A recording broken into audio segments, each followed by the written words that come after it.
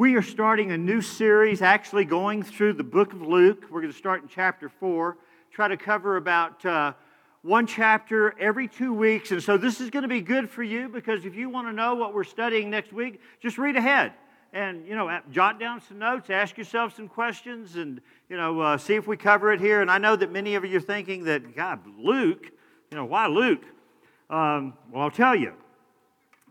Many times if you're like me, when I read the Bible and I'll read, a half a chapter, part of a chapter. I'll read a story, and, I just want to tell you, and we get like what we call vignettes or little snippets of a story, and we'll walk away thinking about that.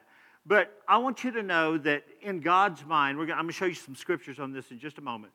But in the heart of God, in the mind of God, and in the writer, the Holy Spirit directing this, everything is done for a reason. And while there is a story that's being told, each individual stories about a healing of a blind man or a leper or something that Jesus did or a confrontation, there's an underlying story that kind of paints a broader picture. And I think for most of us, we've really never got that. And so over the next few months, one of the reasons I started in chapter 4 is that chapter 1, deals with Zechariah and the announcement of the birth of John the Baptist. Chapter 2 deals with the birth of Jesus, and chapter 3 talks about Jesus starting his ministry, being filled with the Holy Spirit. But my thought was that if this thing goes long enough, by the time we get to December, we can come back to chapter 1 and 2. All right, so I want to pray for just a moment, and I sense God's power, God's presence here this morning, and I'm so glad that you're here today, and I just believe that God's going to touch you and speak to you before the day's over if He hasn't already. But Lord, we just say, just give us clarity of heart and mind this morning. We welcome you here, Father. And we stand against every distraction, Lord God, of the enemy. And Father, we know that the enemy is ready to pounce on the seed as soon as it's sown. Your word speaks about how the enemy comes to steal the seed. But Father, we pray that this morning you'd make our hearts good, fertile soil, that you'd plow up the fallow ground. And God, make us people ready to receive your word, that we would not just be hearers of your word, Lord, but we would take that word, it would be established in our hearts and our lives, and that we would be rooted and a grounded people declaring the glory of God from this day forward. In Jesus' name we pray. Amen. All right. So a long time ago, there was a man that lived in a perfect environment. And, the environment that Adam lived in, the world has never seen since. He comes into this perfect place, and everything is ideal. It's just absolutely perfect. The setting, the surrounding, God's presence. There's one thing that God asked him not to do, asked Adam and Eve not to do, to look or behold or to touch or to eat of the fruit of the knowledge of good and evil, and they violated that. And so God at that point, he had one option and one option only. He could just say, you know what, death is the punishment for this sin, for this transgression. I'm going to, wipe out Adam, wipe out Eve, and, my plan failed. But God chose to not do that. And what he said that he would do is that he would create a second Adam, one that would be obedient, one that would be faithful, one that would do everything that he told him to do, and that is our Lord and Savior, Jesus Christ. And so God chose this, what we call amazing grace. He chose to give us grace rather than punishment, rather than to give us death, and so that we could have a relationship with him. And so, as I mentioned, in Luke chapter 4, we pick up with... in chapter 3, Jesus, he goes to John the Baptist. John is out in the wilderness declaring, prepare the way of the Lord, make his pathway straight. And Jesus gets baptized. We see the Holy Spirit fall upon him. And he's got this new anointing and new power. And guys, we did this whole series just the last couple of months on being filled with the Holy Spirit and the power of the Holy Spirit. But just ask yourself this question. If Jesus needed to be filled with the Holy Spirit, how much more do you and I need to be filled with the Holy Spirit? And so we pick up in John chapter 4, and I've got a couple of points that I'm going to make about this message, the three trials and temptations of Jesus, and then Mike is going to come and take a few minutes and just kind of close and show us how to be overcomers. It says, "Then Jesus, being filled with the Holy Spirit, returned from the Jordan." And by the way, this is if you've got, this is why it's so good. Oh, by the way, one more thing. You got sermon notes in your hand? Who's got, everybody, if you got sermon notes, hold them up. Okay, repeat after me. Goodbye. Sermon notes. It's the last day, guys. It's the last day. Next week, bring your Bibles, okay? All right, it's a whole new format here next week. A lot of things are happening.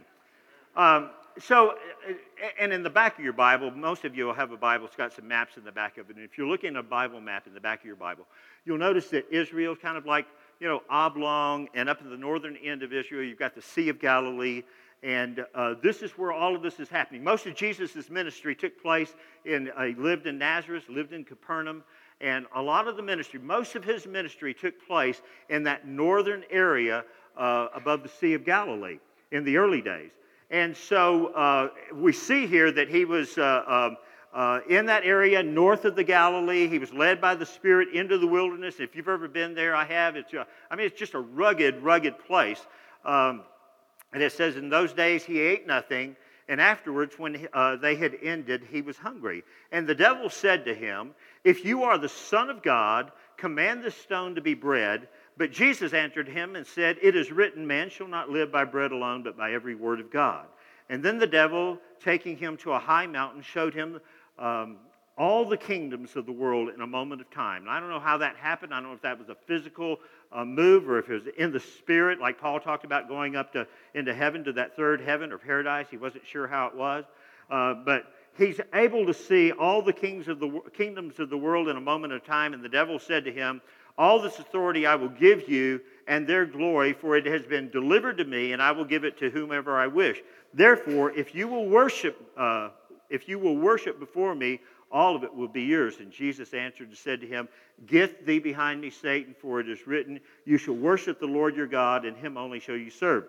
And then he, the devil, brought Jesus to Jerusalem and set him on the pinnacle of the temple and said to him, "If you are the Son of God, throw yourself down from here, for it is written, he shall give his angels charge over you to keep you, and in their hands they shall bear you up, lest you dash your foot against a stone."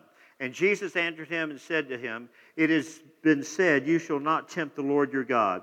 And when the devil had ended every temptation, he departed from him until a more opportune time. We'll come back and talk about that in just a moment. So let me just point out a couple of things. Now, as we go through this book, if we go through the book of Luke, there are certain things that I want you to pick up on, and I'm going to repeat this over the next couple of weeks. But I want us to just think about what is this about? What is this whole encounter with the devil, this fasting thing about? What does it mean? How does it fit for us? How does it apply to us? Well, before I answer that, I need to take you to John chapter 5. And in John chapter 5, it says, the Son, this is what Jesus is saying. Now listen to this. The Son can do nothing by himself. He can only do what he sees the Father doing, because the Father does, or what the Father does, the Son does also. So he's saying that every step of his life is structured. Not only every step, every act, every movement that he makes is structured. There's point and purpose behind everything that Jesus does. But he goes on to say in John chapter 12, "I did not speak of my own accord, but the Father who sent me commanded me what to say," listen to this, "and how to say it." So not only does he walk every place that God the Father is telling him what to do or where to go, he says every word that he says is a calculated word. He's not just out there with random words, just flippant words, just like we do a lot of times, conversation about things that don't even matter. It's easy for us to talk about sports and, things, hobbies and things that we're interested in, but Jesus was just so focused and so directed in what he did and how he did it and what he said and how he said it. And then I want us to look just quickly at 1 John chapter 2 before we get into the breakdown of the story. And in 1 John, he says, "Do not love the world or the things of the world. If anyone loves the world, the love of the Father is not in him. For all that is in the world, the lust of the flesh. Notice these three things. And, the devil's strategy never changes. I mean, he has the same strategy, in the garden as he had with the children of Israel in the wilderness, as he had with Jesus in these three temptations that we see with Jesus, as he has with you and I today. And he says that don't love the world or the things that are in the world, for all that is in the world, the lust of the flesh, and notice these three things, lust of the flesh, the lust of the eyes, and the pride of life, is not of the Father, but is of the world. And the world is passing away and the lust of it, but he who does the will of God will abide forever. And so let's look and break down these three areas of temptation. The first one is the lust of the flesh. Go back, I'm going to just kind of point this out again. In those days, talking about Jesus, he ate nothing, and afterwards, when they had ended, he was hungry. And the devil said to him, if you're the Son of God, command these stones to become bread. And Jesus answered him and said, it's written, man shall not live by bread alone, but by every word of God. And this has to do with, the lust of the flesh has to do with our bodily appetites. It has to do with our drunkenness and drugs and addictions and gluttonies and adultery and fornication and homosexuality. All of these bodily, these appetites that we have, these lustful appetites that we have, deal with the lust of the flesh. And so, as I begin to think about this, and I don't know if any of you guys have ever fasted for any extended period of time or not, but fasting is just like one of the most difficult things I think that we can do as Christians. And I have on occasions, I think I know I've done a couple of 7-day fasts, and I think I did a 10-day fast one time. And this was just like, just water, no food, nothing. And after, for me, at least for me, and I'm just thinking about Jesus going 40 days, but, after a couple of days, it's just like, you are so weak. You're so weak, you just can't, you don't have, I've got to take like 2 or 3 naps a day, just to like regain strength. And I remember once when I was doing this longer fast, I was down in Albuquerque, and all your senses are just so heightened. You can smell, I can smell Kentucky Fried Chicken. I can smell Burger King. I'm identifying these things. And, I'm pumping gas, and I think Nina and a couple of the kids were with me, and I'm pumping gas, and these fumes are just coming out of the tank. I think I'm gonna die right here. My fast is going to end right here at this gas tank. But can you imagine Jesus just like in this incredible moment of weakness, and Satan comes out and starts tempting him, to turn these stones into bread. Now, one of the things that I want to point out is that, the way that we read that, the way the Greek phrases that, we don't phrase it that way in English. The way that the English puts it, it almost asks like, it's almost like as if Satan's asking the question, if you are the Son of God, if you are the Son of God. But the real Greek translation of that is because you are the Son of God, turn this stone into bread. You deserve better than this, is what Satan is telling Jesus. After all, because you are the Son of God, turn the stone into bread. You came from glory. Look what you had up there. You don't have to suffer like this. Let's take some shortcuts. And really, all three of these temptations, guys, are really about us taking shortcuts in life, because, the enemy will whisper to us, about these fleshly, lustful, the lust of the flesh and the lust of the eyes and the pride of life. You don't need to get married. Just live together. Take a shortcut here. That's what God said. Don't worry about what God says. Do what, and this is exactly what Satan is telling Jesus, Take a shortcut here. You don't have to do what God the Father wants you to do. After all, you are the Son of God. And so I want us to look at 3 things in this passage of Scripture. I want us to look at, number 1, the parallels between, Old Testament, the children of Israel being in the wilderness. And there are 3 things that were very common then. Remember, the first thing that God said, or through Moses to Pharaoh, that Israel is my firstborn son. That's what he said. And he said, I'm telling you to let him go that he might worship me. All right? And so we see the Son of God, the true Son of God, right here in this story. And then we see this number. It says that Jesus fasted for 40 days. And when you look at numbers in the Bible, the number 40 is associated with trial and testing. Let me give you some examples. It rained on the earth for 40 days. Moses was in the wilderness for 40 years. He was in Midian for 40 years, and then he led the children of Israel through the wilderness for 40 years. And, we see Moses fasting for 40 days, twice. Once without water, just bread and water. No bread, no water. And we see Elijah fasting. We see the giant taunting the children of Israel for 40 days, comes out and taunts them. And so 40 is associated with a trial and testing. And then this whole thing with the wilderness experience that we'll get into in just a moment about the children of Israel going through this time of trial and testing. And God says 10 times, you challenged me, you tested me. It was about food, it was about water, it was about complaining and murmuring, all of these things in the wilderness experience. So, the enemy's strategy has not changed. So, I want to go to the little video clip, and I want to read that scripture again. I'm not asking you to go there, but just what we just saw. But Paul kind of picks up on this, and he picks up on I think that we have a tendency to believe that that Jesus. And we know that he was the Son of God, but we also know that he left glory, and he set aside his glory and power and came here and showed us how that we could live. And I think that's part of this story. This is part of the underlying story. It's not just a story about Jesus the Savior fasting and his encounter with the devil, but it's also showing you and I how that we can be overcomers, just like he was an overcomer, showing us how that we can be overcomers. And I know that, guys, we get a mindset where we think that, this is just my life struggle, and once I die and go to heaven, everything's going to be okay. But see, I think that God wants you to be okay now. I don't think he wants you to wait until you enter into eternity to be okay. I think he wants to give you power and authority and victory right now so you can be an overcomer. And, and Jesus is just like on display here. God is just saying, this is my son. Look at him. Look what he did. But he doesn't want to just do that with Jesus. He wants to do that with you. He wants to make you that overcomer, that trophy, so he can point to you, and then you can give glory to God the Father because of what Jesus has done in your life.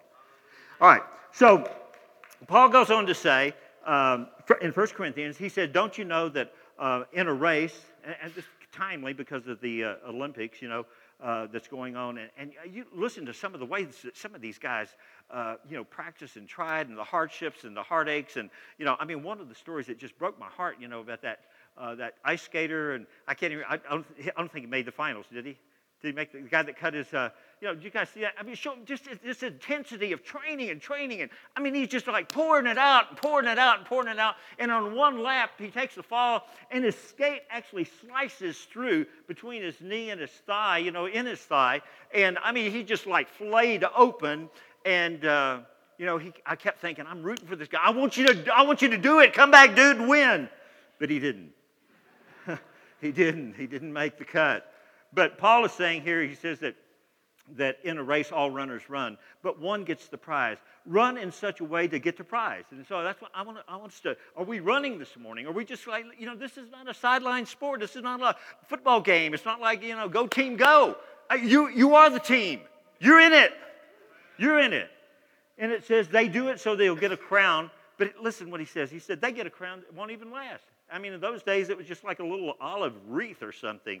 He says, therefore, I do not run like a man running aimlessly. I do not fight like a man beating the air. No, I beat my body and make it my slave, so that after I have preached to others, I myself will not be disqualified for the prize.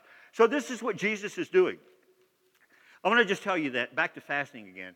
If you can get a grip on fasting, I'm going to just tell you, I can promise you this. I don't care what your sin struggle is today. I don't care what your sin problem is today, that when you get to this place of fasting in your life, all you can think about, you will never, you have sexual impurity thoughts, you have sexual promiscuity, you got a problem with the internet, pornography, you got problems with anger or greed or any of these other things. You will never think about those when you're fasting. All you can think about is food. All you want is food. Nothing can compare.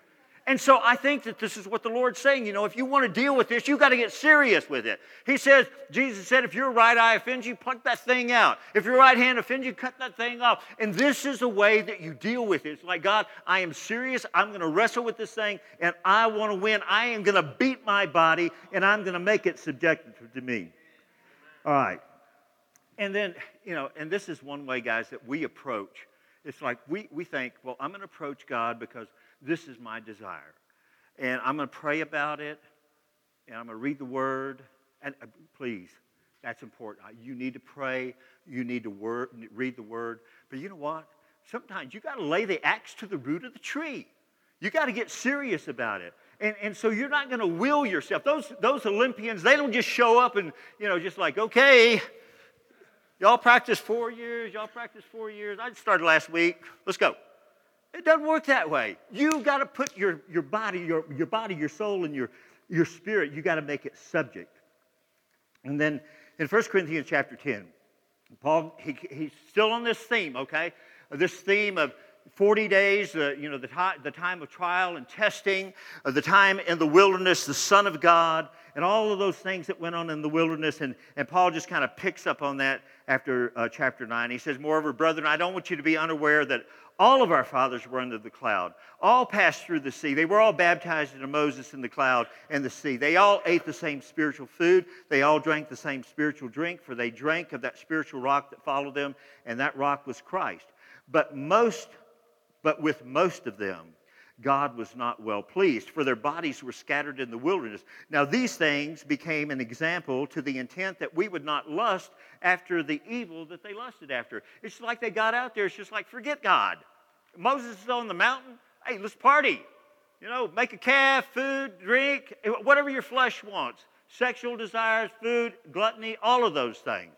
But, the Bible says, when we think about this, when we think about, Jesus being in the wilderness, the Son of God being in the wilderness, and that time of trial, that time of testing. And so what's the difference, really? What's the difference between, us being tried and us being tempted? Well, the end goal is what the difference is. If I'm putting you through a trial, my goal is for you to come through like refiner's fire, better than you were than before you went into it, stronger than you were than before you went in it. But, Satan's got just one card that he likes to play, and that's the temptation card. And his goal is to play that card to get you to fall and to stumble, to be tempted and fall. James says in James chapter 1, blessed or happy is the man who is patient under trial and stands up under temptation, for when he has stood the test and has been proved or approved, he will receive the victor's crown of life, which God has promised to those that love him.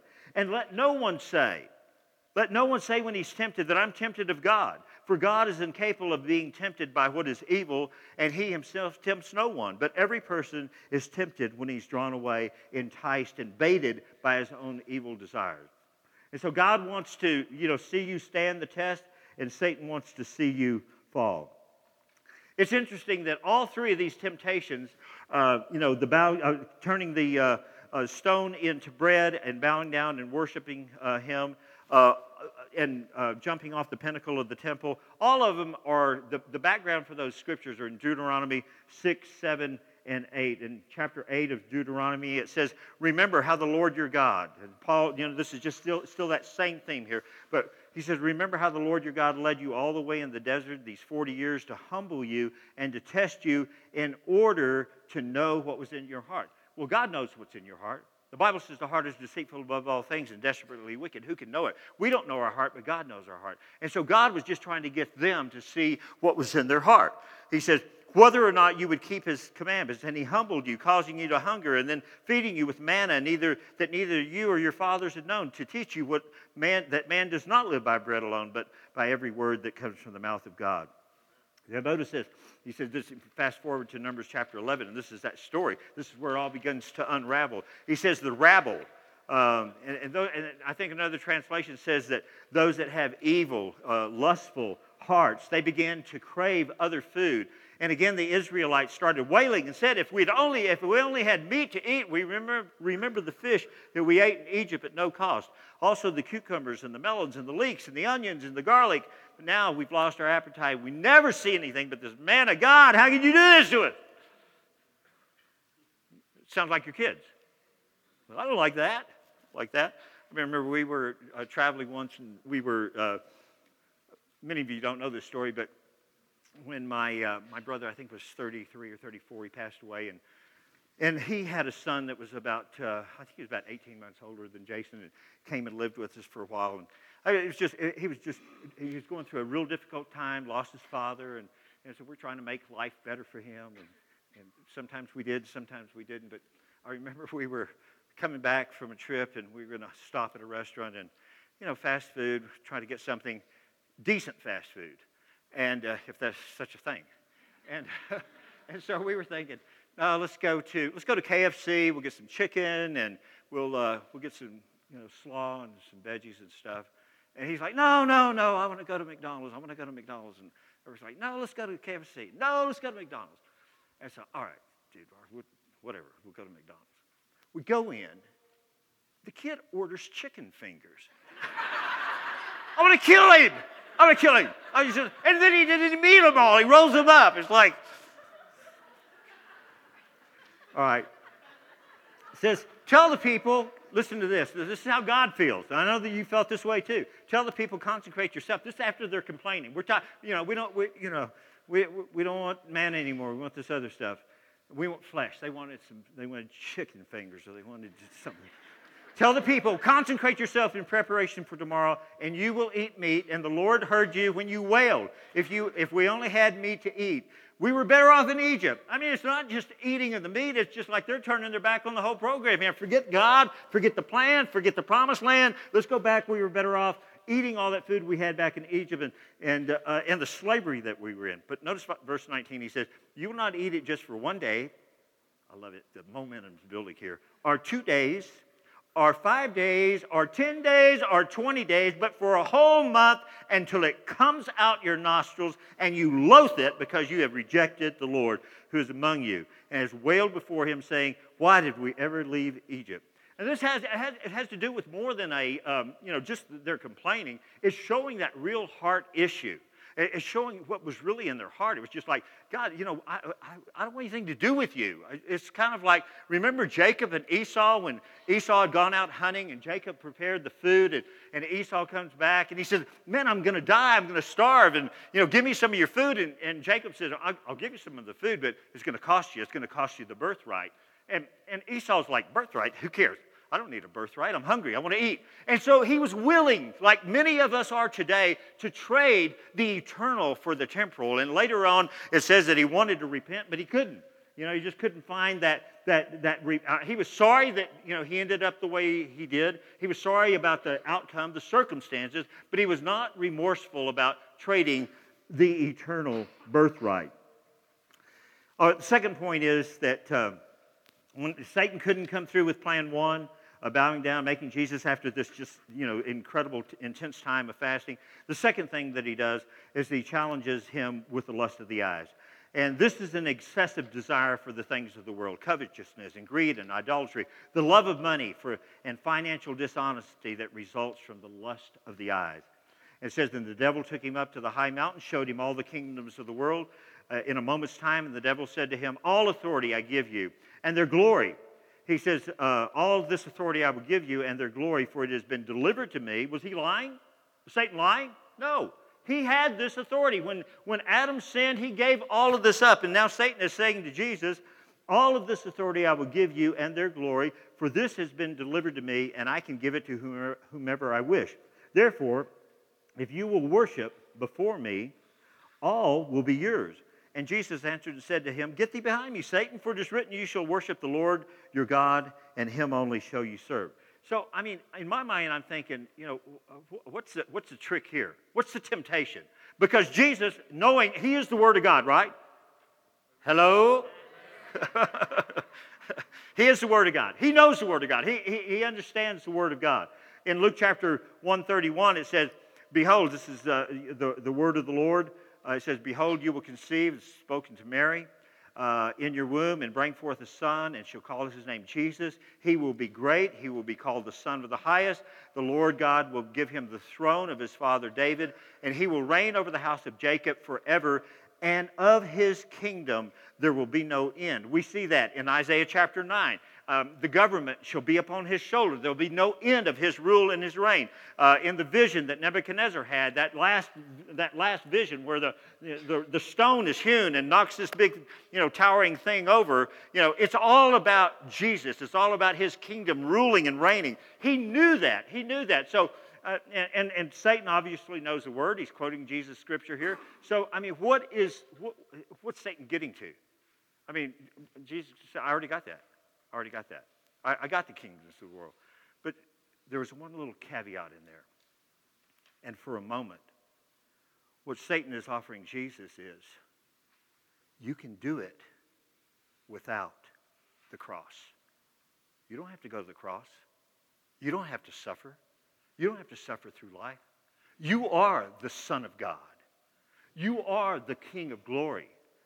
No suffering, no misery, And so what Satan is saying, let's just let's take that shortcut and circumvent God's plan. And let me put you in a place of power and position.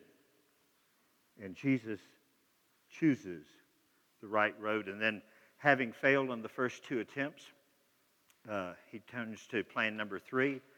And Satan starts using Scripture. This is kind of interesting, too, just to note. Have you ever noticed you can be talking to somebody and you can have a casual conversation, and then you'll say something like, well, the Bible says, remember that old commercial? Some of you are going to really date yourself if you remember this. But when E.F. Hutton speaks, you got that restaurant full of people, and E.F. Hutton starts, and everybody stops like, well, when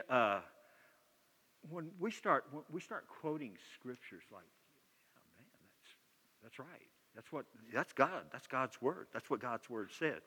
One of the problems is that we have today is what Satan did back then.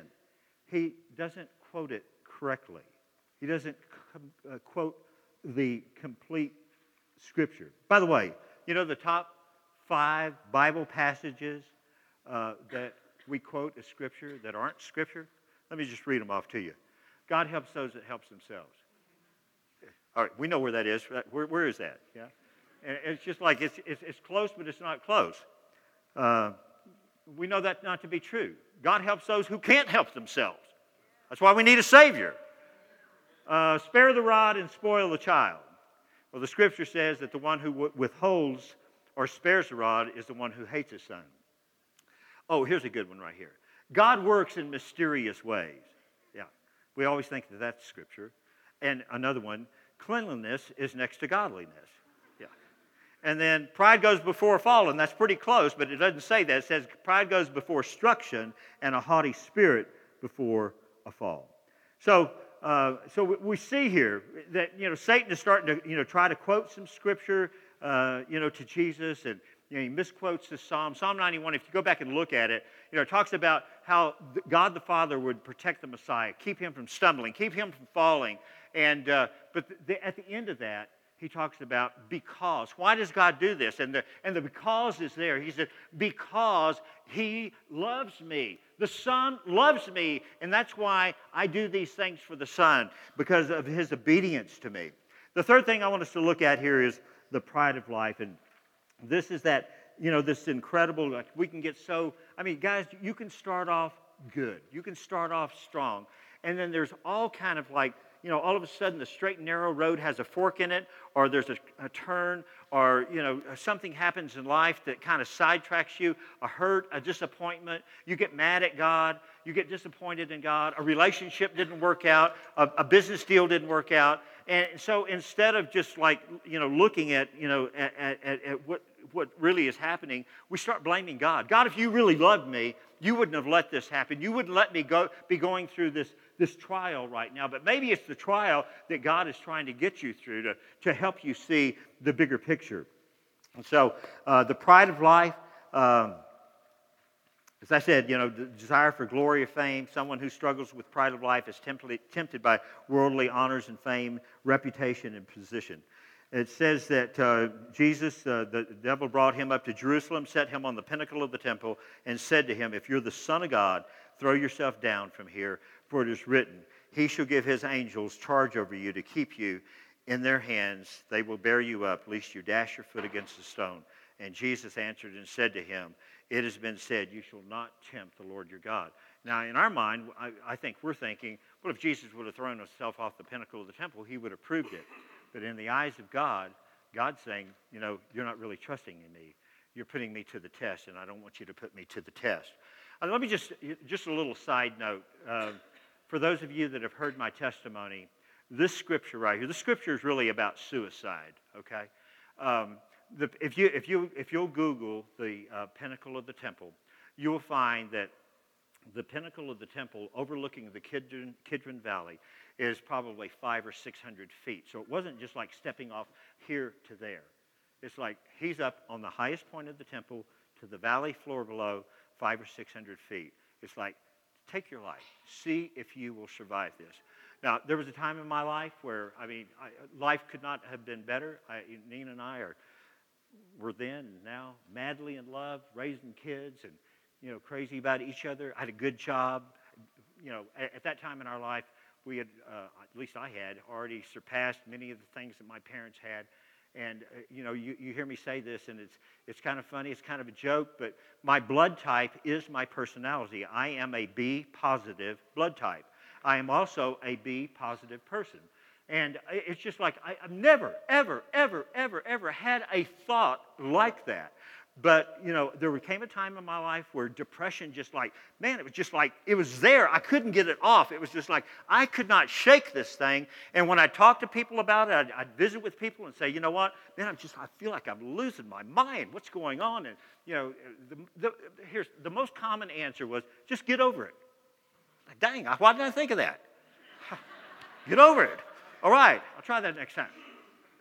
But guys, seriously, this went on for weeks and months, and I'm starting to lose weight, and I'm starting to develop an ulcer, and I'm just like, I've got these voices that are just like, that are, I just can't shake it. I can't get away from it. And I'm trying to read the Word, and I can't read the Word. The Word makes no sense to me, and I can't pray. It feels like my prayers are just going from here to there, and they stop, and I don't feel like I've got any kind of relationship with God. And my prayer for 6 months is, oh God, oh God, God, oh God, help me God, help me God, help me God. That was it. I couldn't pray beyond that. And nobody that I knew, and that's why this story this morning is so important, no one that I knew anything about spiritual warfare. And I believed in God, but honestly, I got to tell you, I don't think I believed in the devil at that time. And so, after about 5 or 6 months, listen to me, because I know that this is speaking to someone here this morning. You need to hear this word. But I was reading, and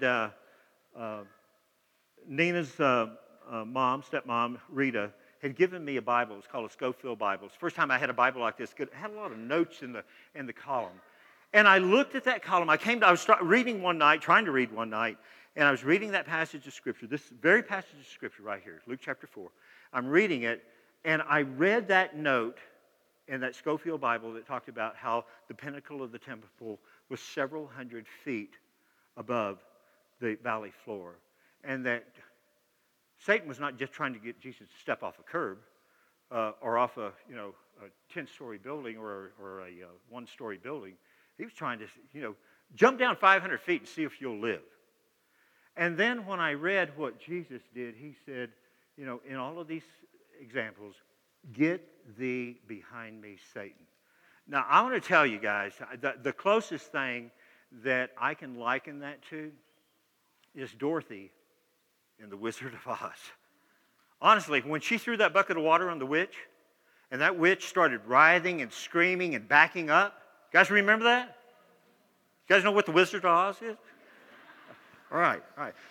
So, and that witch just starts screaming. I'm telling you, when I said that, When that thought came into my mind and I said that, I'm telling you, all hell began to flee. And all of these demons and all of this demonic stuff, and I wasn't losing my mind, and I wasn't going crazy, but I was under a spiritual attack.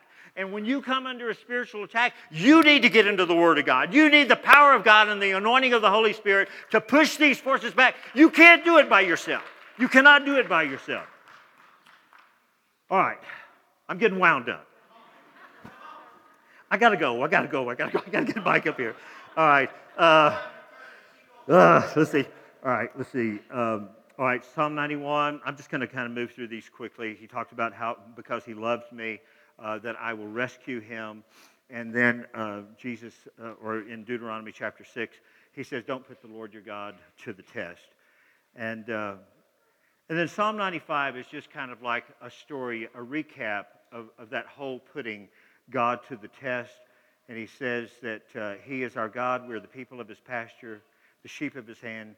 He says, today, and I would just say this to you right now, today, if you'll hear his voice and don't harden your heart, as in the day of trial or that testing in the wilderness, when your fathers tested me, and they tried my work, or they tried me, though they saw my work, for 40 years I was grieved with that generation, and said, it is a people who go astray in their heart, and they will not know my way. So I swore in my wrath that they would not enter into my rest.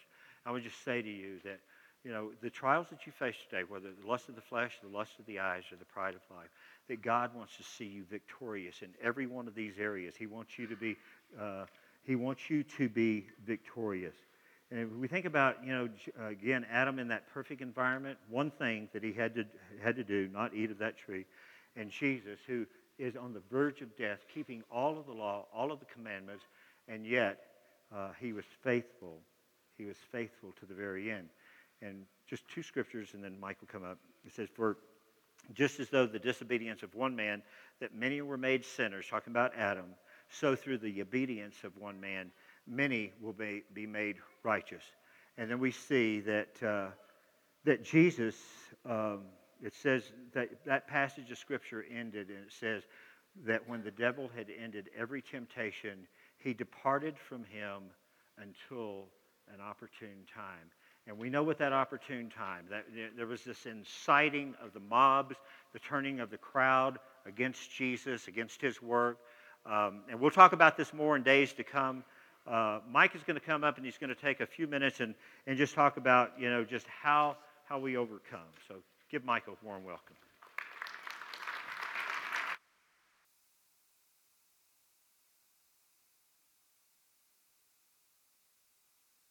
You might be able to hear me without the microphone. I'm pretty loud. Pastor asked me to do this, to come up with some scriptures and some things about overcoming temptation. And great sermon, by the way. I get fired up too, and I get pumped up starting to think about becoming an overcomer. So I put together about 2 days worth of notes, but I'm going to try to get you guys out of here by midnight tonight. Some of you guys are like, is he serious?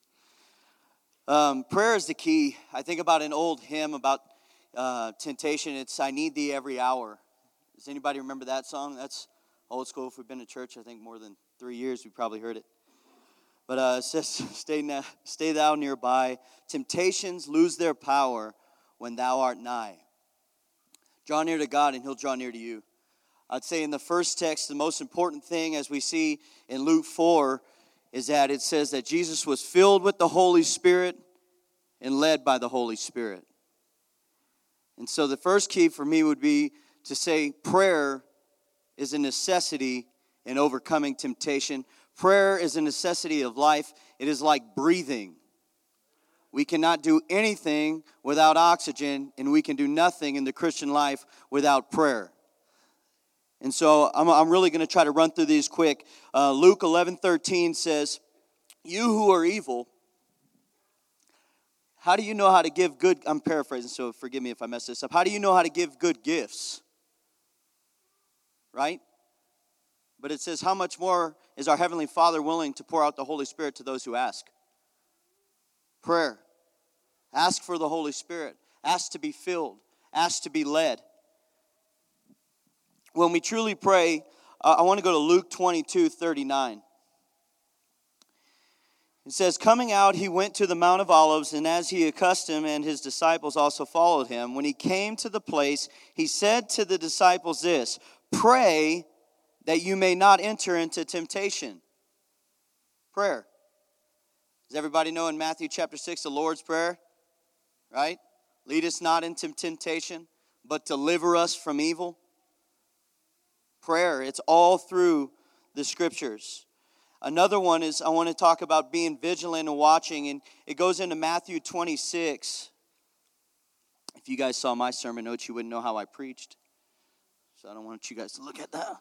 No. Go to Matthew chapter 26, 41.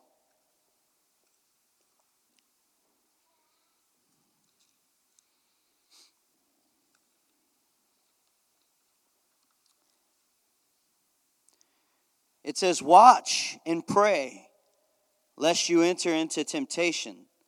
The spirit indeed is willing, but the flesh is weak. The flesh is weak. Watch and pray. You think about fasting. What is the one way to destroy your flesh? Fasting. Become weak. Because in your weakness, that's how Christ can be strong in your life. That's the key of fasting. It's not like to put you guys through like turmoil and grief. It's to allow us to see the strength of Christ in our lives. 1 Peter 5:8. A lot of people, I feel, don't realize that we are in a war. We really don't. And I think a lot of times we become complacent. And complacency, if any of you guys have ever been to war, is the number one killer in war. And I believe that complacency is the number one killer in the Christian life as well. We become complacent. And so it says in 1 Peter 5, chapter 5, verse 8, be sober, be vigilant, because your adversary, the devil, walks about like a roaring lion, seeking whom he may to devour. Resist him, steadfast in this faith, knowing in the same sufferings are experienced by your brotherhood in the world. That actually gives us a little bit of courage, realizing that you're not the only one that's going through this temptation, right? Other people in the world are being tempted. We see here, Jesus Christ was tempted himself, and we see how he overcomes it. How does he fight it? And that's going to lead me into this next one, but we must be vigilant. We must be sober. We must not lose sight. We must run this race as if we really are running. We must discipline our body, make it our slave. And that's why it's important to encourage each other. That's why it's important to come and get together like this. Iron sharpens iron, right? And that's what we are supposed to do, to sharpen each other. To be strong in the Lord, Ephesians 6. And I believe this is up there in those slides. I don't know if Pastor gave those to you. Ephesians 6, verses 10 and 11. Finally, my brother, be strong in the Lord and in the power of his might. Put on the whole armor of God, that you may be able to stand against the wiles of the devil. Be strong. We must fight, and the only way to do that is by dwelling on the power of the Lord. We think about Jesus Christ, and that's kind of where I want to go into Hebrews 4:12, how he fights. We talk about this armor, then what is our sword? Hebrews 4:12, what is our sword? The Word of God, right? We got to know how to use it before we can use it in battle. We don't just give a guy a machine gun and, hey, here you go, without ever teaching him or ever showing him how to load it, how to use it. So if we're never in our Word, how can we fight with our Word? If we don't memorize our Word, when the devil comes to tempt us, when the devil really starts to come in and tempt us, and Jesus, what did he do? He was taking these thoughts captive, and that's where it goes into next. 2 Corinthians 10:5 talks about taking thoughts captive and making it obedient to Jesus Christ. And that's what we have to do when they come in. Use the Word of God. It says the Word of God is sharper than any two-edged sword. Is that slide up there for people to read? It's sharper than any double-edged sword, and it pierces even to the marrow and the bones. It divides We must accurately divide this word of truth. We must actually use the word of God to fight back over this temptation. And that's what we see that Jesus Christ did. Also, I want to go to point 3. I look at David. It talks about in Psalms 101 that David says he'll put nothing wicked before his eyes. Garbage in, guys. Garbage out. We've heard that, right? And so what do we look into? What do we watch? If we're struggling, if we have problems with lust, then we probably shouldn't watch things that cause us to see lustful things. Does that make sense? So we should guard ourselves. Pastor really hit, 1 John, don't love the things of this world. But another one I want to hit in 2 Timothy 2:22, it talks about fleeing temptation. Flee. That's what Paul tells Timothy in 2 Timothy 2:2. Flee also youthful lust, but pursue righteousness, faith, love, and peace with those who call on the Lord out of a pure heart. Flee. We start thinking about Joseph and Potiphar. Sometimes in temptation, guys, you got to run. Run out the house. Don't play with temptation. A lot of times we play with temptation in our life, and it causes us to stumble and fall. Run from it. Literally. Flee.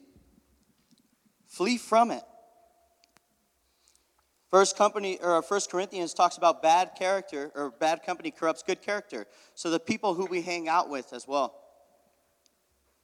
That's another temptation in our life. The people we hang out with, the people that we associate with, they could actually cause temptation into our life. So we really need to surround ourselves with holy people, people who are Christ-like, people who want to serve Christ, who with that same mind to be able to encourage you guys. The parable of the seed. Seeds being planted today, the Lord's speaking to people today. The Lord's always speaking. The answer is, are we listening? He's always speaking.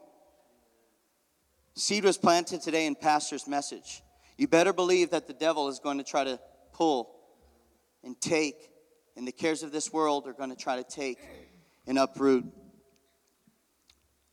But the one that we can truly rest in, when we think about Hebrews 4, and this is what we're going to close on. Hebrews 4, 15 and 16.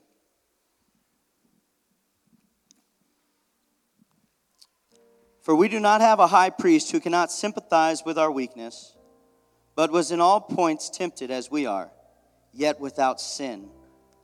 Let us therefore come boldly to the throne of grace, that we may obtain mercy and find grace to help in our time of need.